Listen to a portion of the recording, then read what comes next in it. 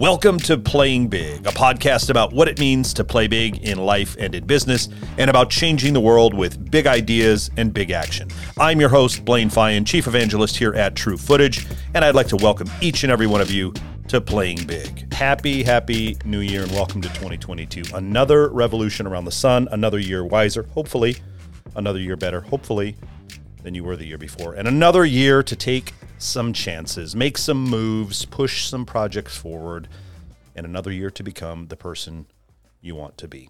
Now, quite often, we place a potentially, not everybody, but potentially unnecessary amount of emphasis on the changing of the year, which is essentially just a changing of days and the numbers that we might write on a check, if anybody still even uses those.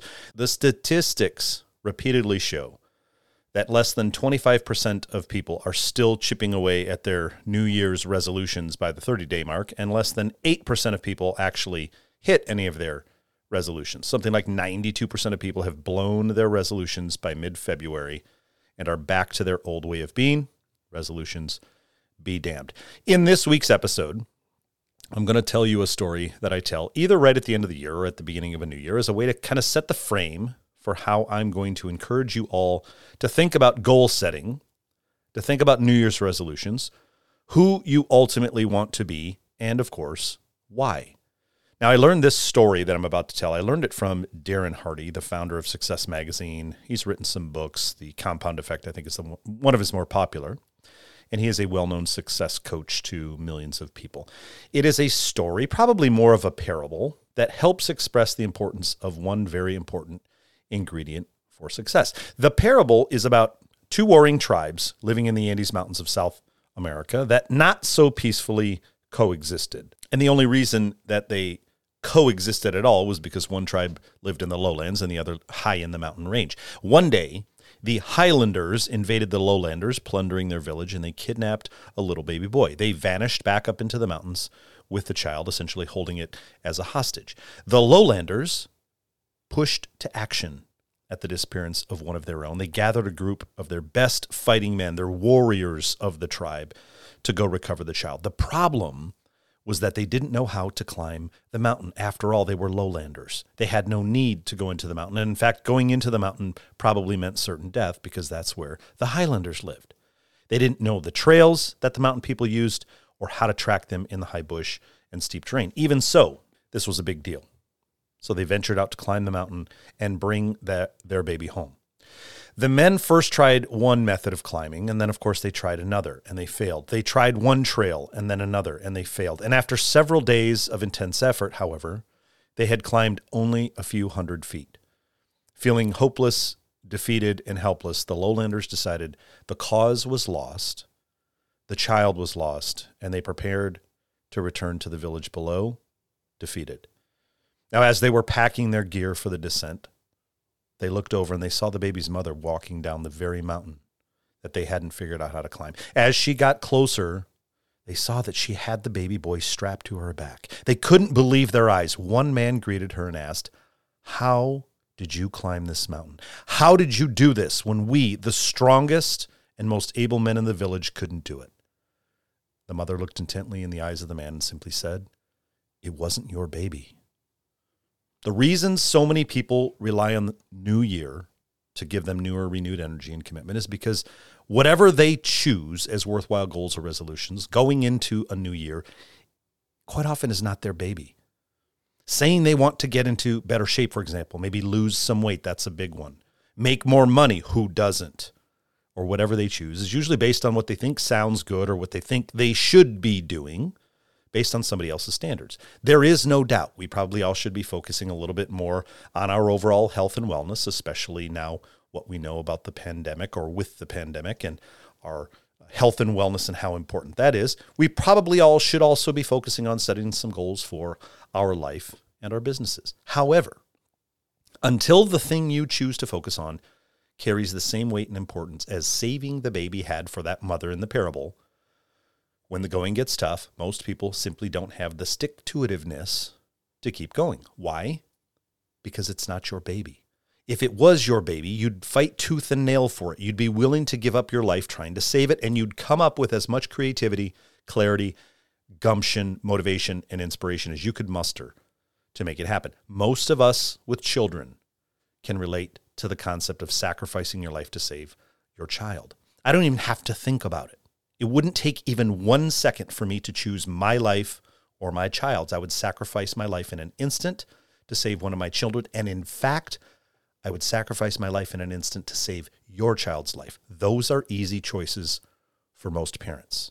Thankfully, we typically aren't faced with such binary and drastic choices day to day. I don't have to ask each day, is it going to be me or my kid? I typically have to ask, do I work on this task or that task? Benign things, business-related tasks. The questions we tend to ask ourselves each morning are questions like, how many meetings do I have today? How many appraisal files are sitting on my desk to be completed? Where am I going today? What am I going to eat?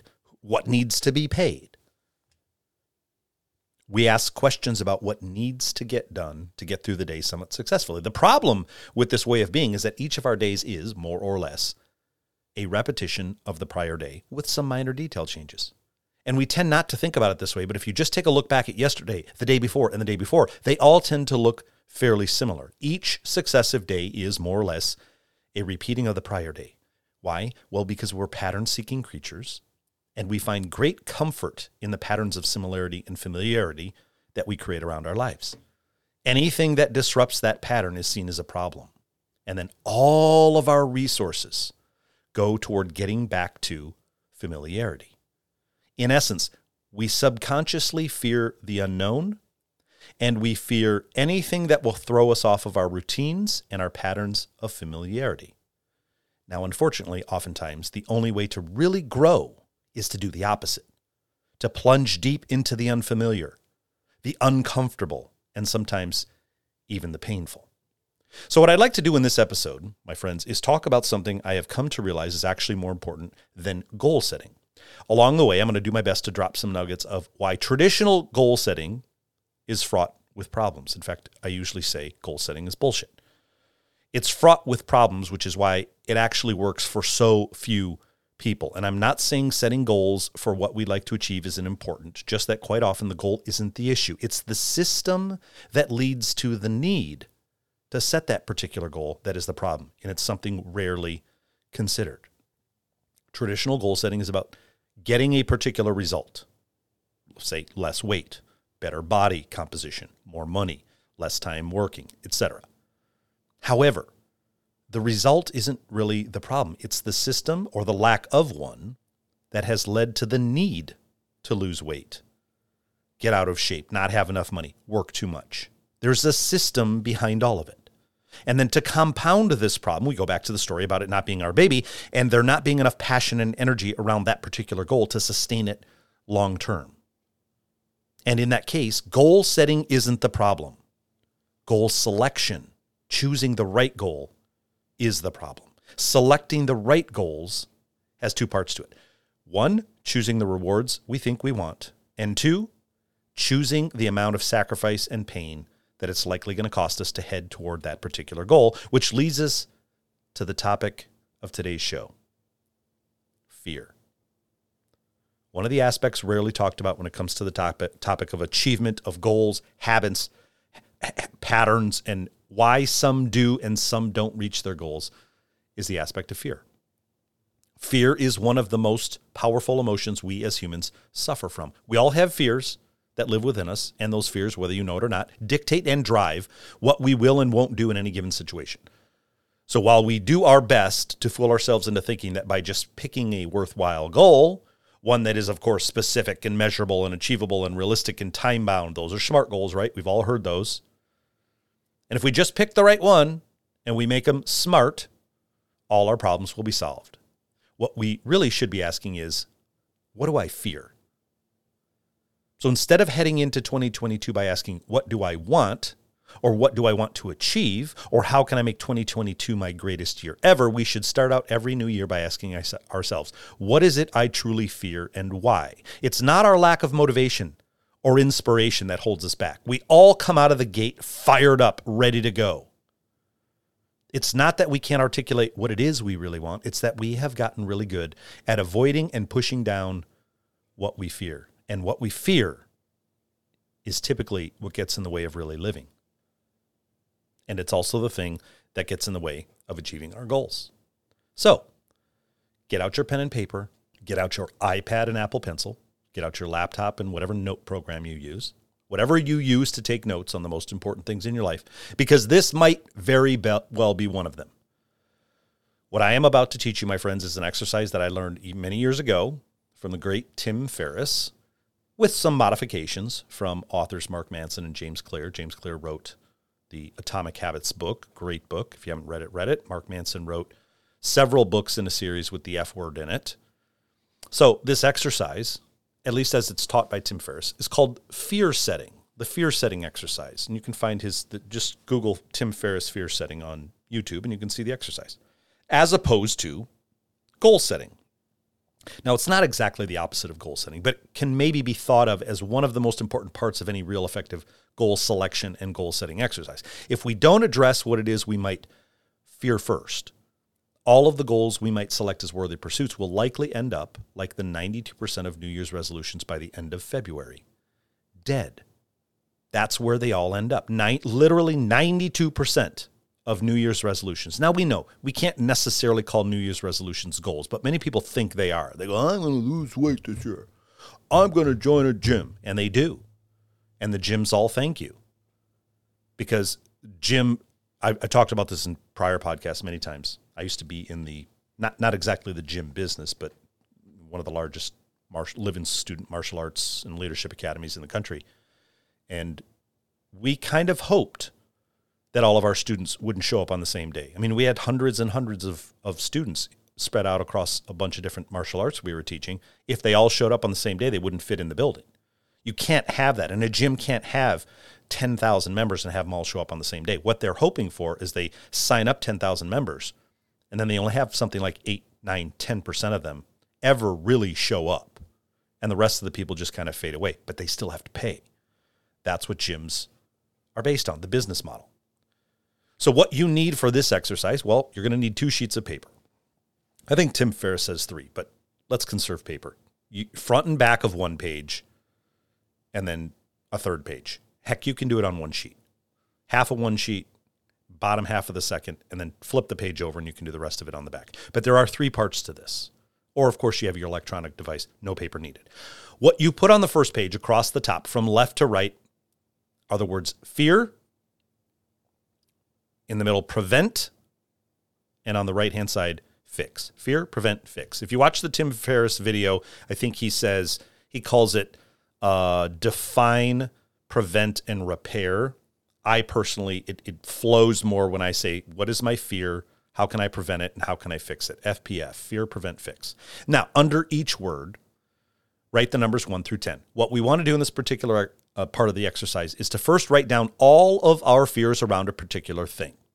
Don't tell me what you're excited about. I want to know what you fear about that thing. If you're doing this for business, let's say, then pick something you like to do, be, or have, what you would typically have called a goal prior to meeting me, and then write down what you fear about doing, being, or having that particular thing.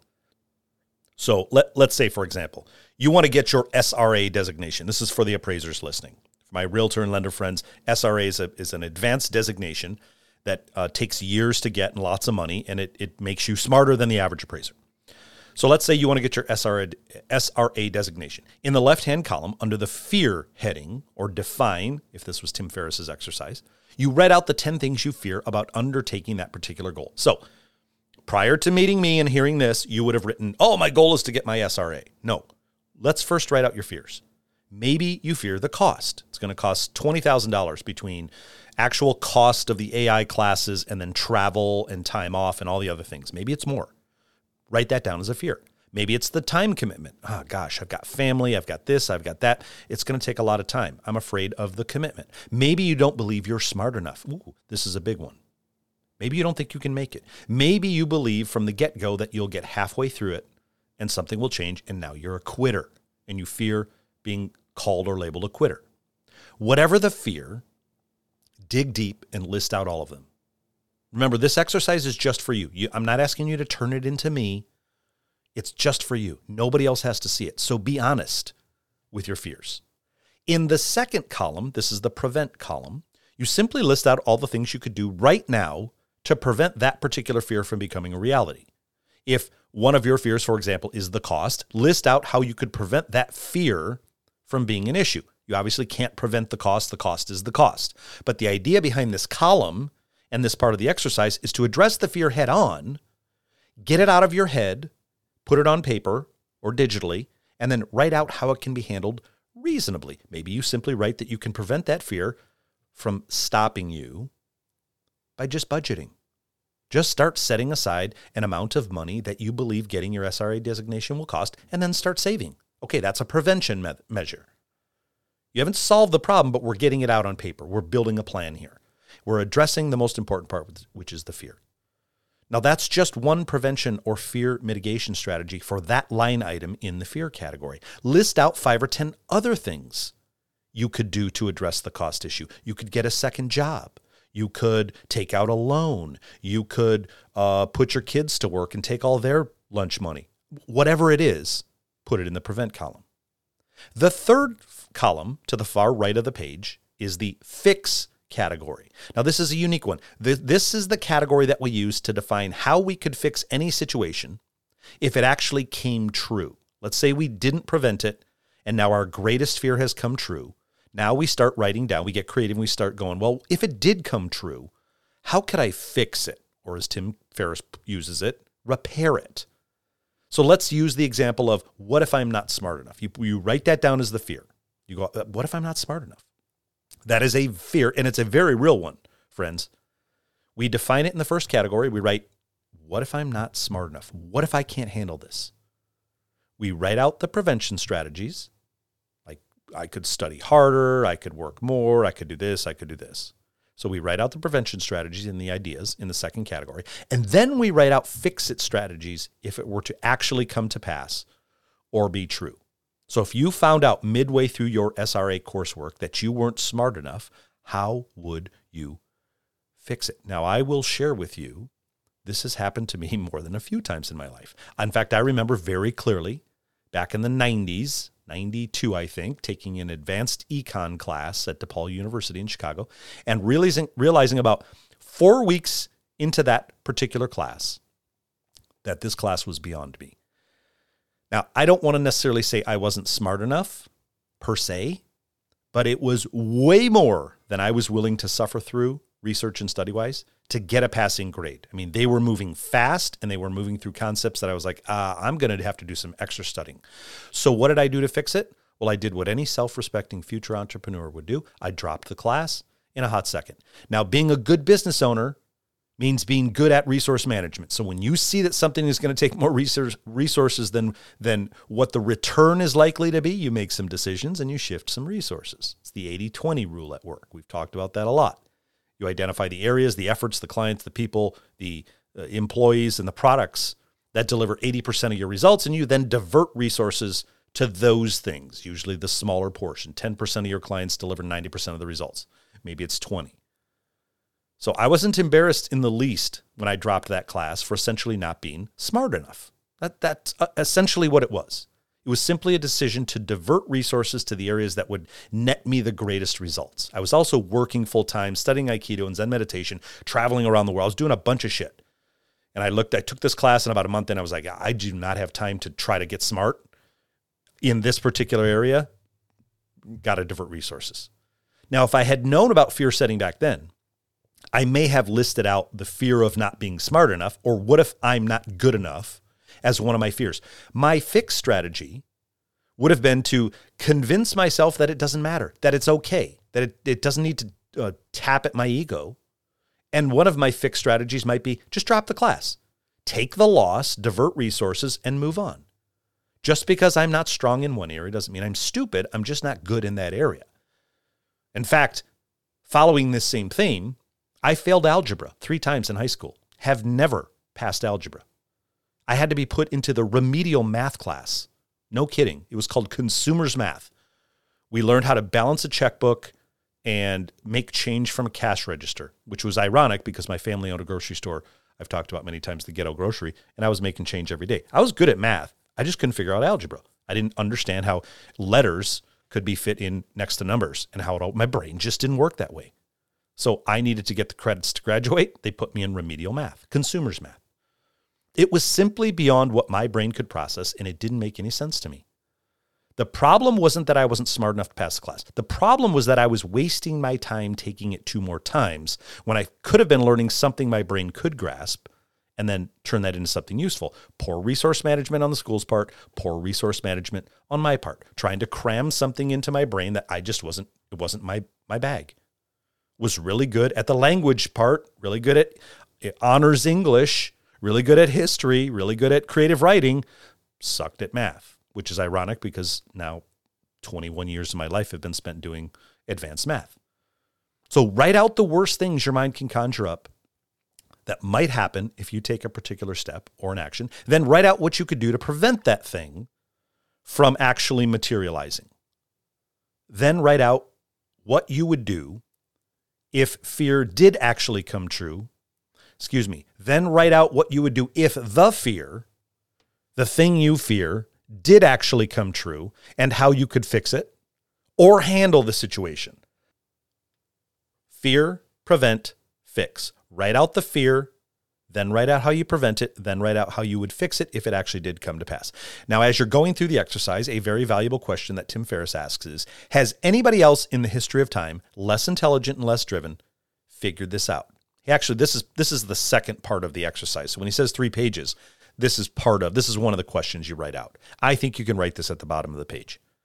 Has anybody else in the history of time, less intelligent and less driven than you, or me, if you're doing that exercise yourself, figured this out? Now, the chances are pretty decent that somebody has faced the same fear as you and has figured out how to handle it. Now, another valuable question to write on the page is, what might be the benefit of at least attempting this thing? And what might be the benefit of having at least some partial success? So let's say you make an attempt and you fail. So what?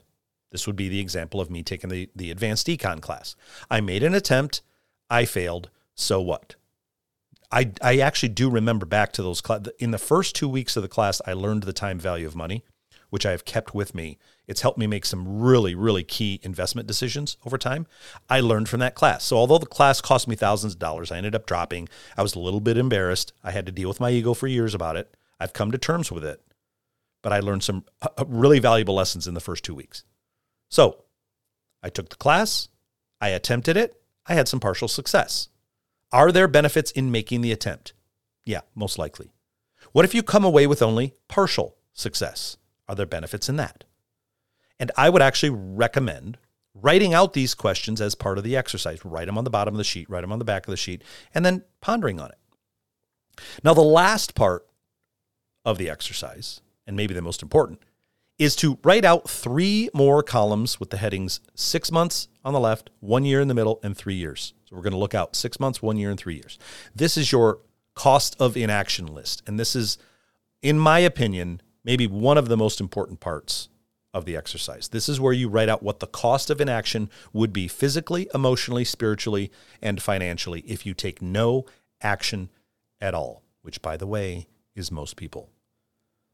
Take the fears that you wrote out on page 1 and then translate those into what the cost would be to you and others, meaning you and your family, those around you, those you could help if you became something, and what would the cost be if you did nothing. Will you look back on January 1 of next year and realize that you said you wanted to be, do, or have something and you did nothing out of fear? Will you be in the same place next year that you were in last year at this time? The idea and the reality of not hitting a goal is far less important than the idea and reality of staying the same and trying nothing. Instead of asking, what do I want to achieve? We should be asking, what kind of pain do I want? What am I willing to sacrifice and suffer through? And what do I fear around this thing? In my opinion, it is a far worse fate to be in the same place next year because of inaction and fear than it is to attempt something and potentially not reach where you had initially hoped. Try. So I'll end this New Year's episode, my friends, with some wisdom from James Clear, the author of the book Atomic Habits. Setting and achieving goals is a binary activity. We either reach them or we don't. It's called outcome-based training. Did I succeed or did I fail? Setting goals is binary. We either hit the goals or we don't. If we do reach the goal, the result is what? Well, it's temporary, and it is often fleeting. I used to say this all the time about in the martial arts, people who reach first degree black belt level, they train, they reach black belt level, and then all of a sudden they get super depressed because they may have spent 3, 5, 6, 8, 10 years trying to reach that particular goal. They reach that goal, they think they're at the top of the mountain, when in fact they've just begun their journey. And then they see the chasm between first degree black belt and second degree black belt, which might be many, many years. And they go, ugh. And they quit. It's binary and it's fleeting. Many people become worse not long after achieving a goal because the end result was more important than who they had to become to reach a particular goal. Look at bodybuilders. Look at people who train for a physique competition. They go through all the hard work. They become awesome in their physique. They get the dieting down. They get the cut part down. They get the bulk part, whatever. Then they do the competition. And then afterwards, they get to eat everything they have been putting off for the last 6, 8, 12 months. It's binary. Goal setting should not be about the end result as much as it needs to be about the systems that were lacking in the first place. What systems need to be created to achieve a particular goal or result, and who do we have to become as a person to reach that goal? When we do that, goal setting becomes far more about the processes than the end result. As James Clear says, the purpose of setting goals is to win the game. The purpose of creating systems is to keep playing the game. If you really want to grow, my friends, you've got to fall in love with the process, not with the end result. Cheers to falling in love with the process. And until next week, my friends, I'm out.